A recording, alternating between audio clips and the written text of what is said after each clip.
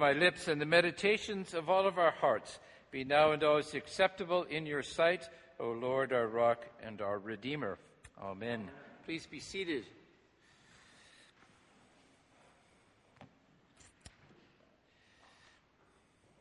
Are you ready? Ready for what, you might ask? How we get ready depends on what we're getting ready for. At the last verse of the psalm today, it says, "Teach us to number our days, that we may apply our hearts to wisdom." A couple of weeks ago, Father Price gave a story from his seminary days, so I have a story from my seminary days. I was in Old Testament class. I suppose I was 25 or something. And we came to this verse, and our professor said, "Okay, let's sit down, take out a pen and paper, figure out how many days you have." Because 2 verses before, verse 12, you'll notice in the psalm we omitted 9, 10, and 11. In 9, 10, and 11 it says, "It's been appointed that you would have 70 years, and if you're strong, you would have 80. So let's assume you had 80, you're 25, 80 minus 25 times 365. I naively assumed that I would have millions and millions, almost an unlimited number of days left. But of course I didn't. At that time, it was a mere 20,000 days, and I was horrified. That did not seem like very many. But of course, it's a whole lot more than I have left now. But why would we bother to number our days?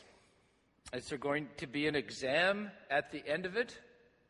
Well, apparently there is. If you followed the readings today, it talks a lot about the day of the Lord. They're rather grim readings, aren't they? We're approaching the end of the Pentecost season, and then we have, of course, Advent. So getting ready for our new church year. Two more Sundays in Advent and Pentecost, and then we begin Advent on November 29. The proclamation of Advent is to get ready because he's coming again. The focus of Advent has been not on his first coming, but his second coming. And the traditional themes, I've been told, are sin, the 4 themes of the 4 weeks: sin, judgment, heaven, and hell. Not a very happy Christmas theme.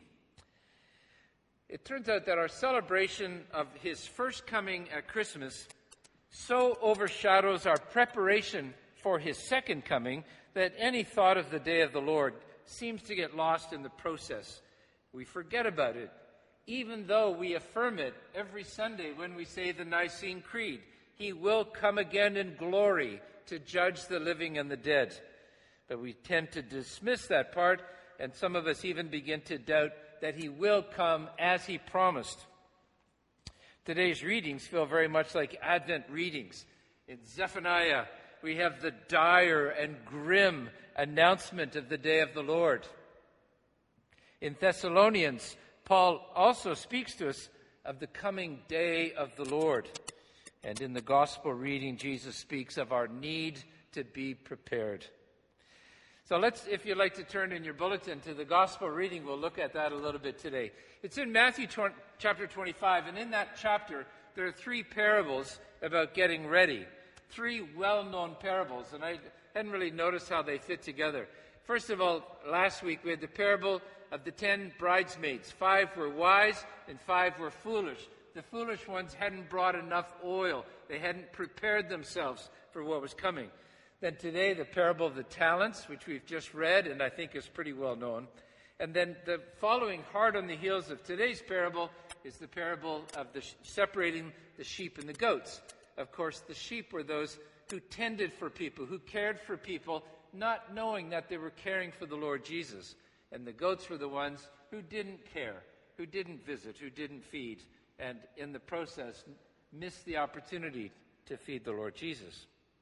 So we have a bridegroom arriving for a wedding, a master coming to settle accounts, and a Son of Man coming to sit on his throne.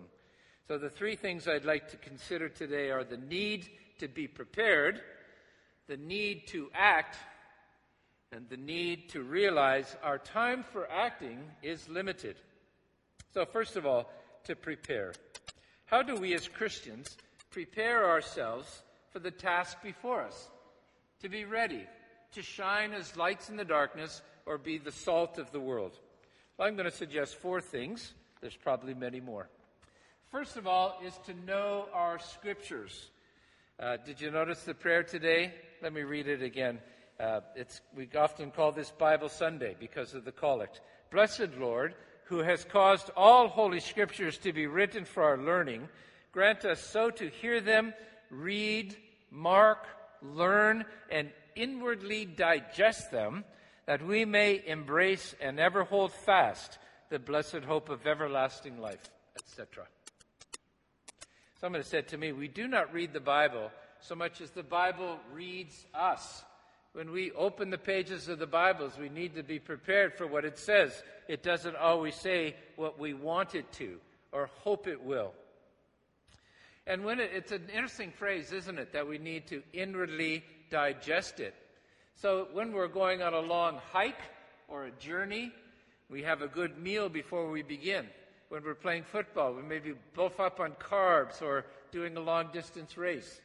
And then if we're going on a long journey, we make sure we have snacks for the kids, if not for us, so that they are fed. And the same with us. On our journey, we need to know the Scriptures, to know what's there. Individual promises and warnings and rewards. We need to know our Scriptures. Secondly, we need to open ourselves to the Holy Spirit. God comes to us today in the person of the Holy Spirit to give us fruit in our lives, to give us armor and gifts and skills and encouragement. Last week's parable about the maidens, bridesmaids, who they didn't have the oil. Now, oil is often a symbol of the Holy Spirit.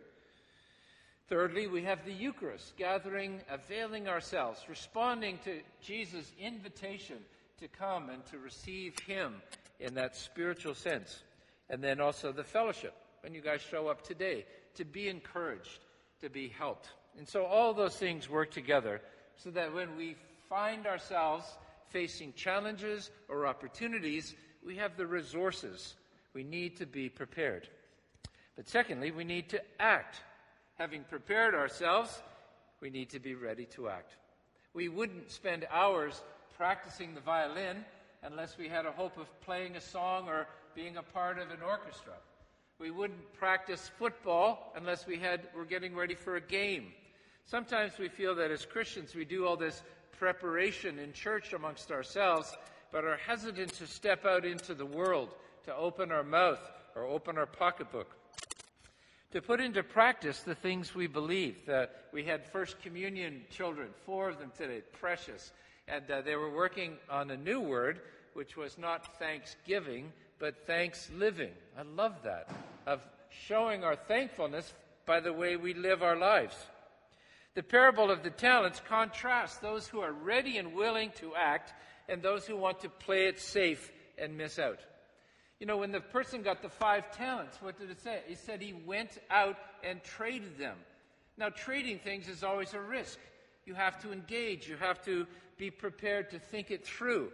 You got to be prepared to maybe it was a bad trade and you have to go again. And I love that sense of the first 2 slaves going out and trading and doing their best and taking risks.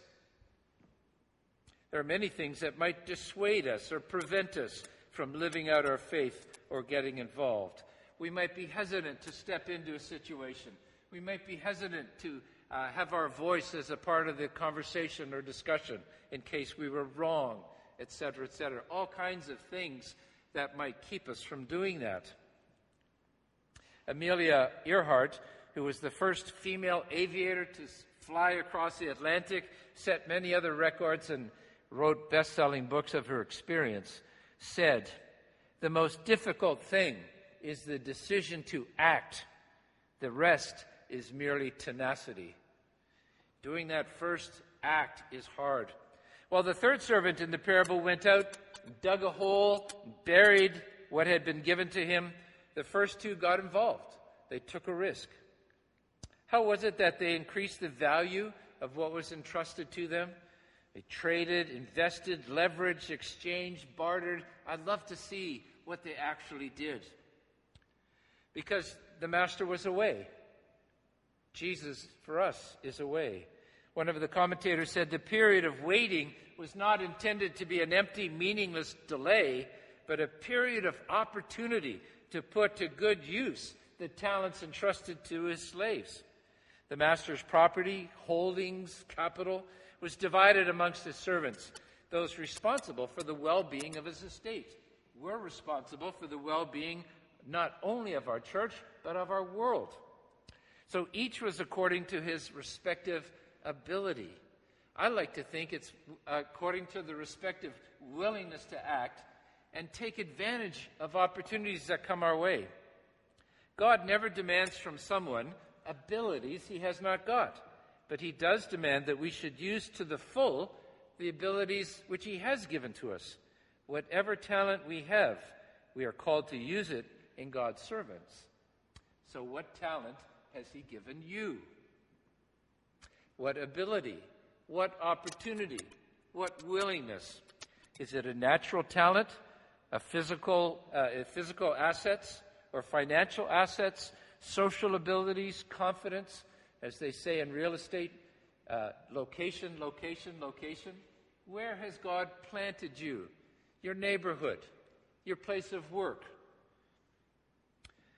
What specific privileges and opportunities for the kingdom of God has God entrusted to you?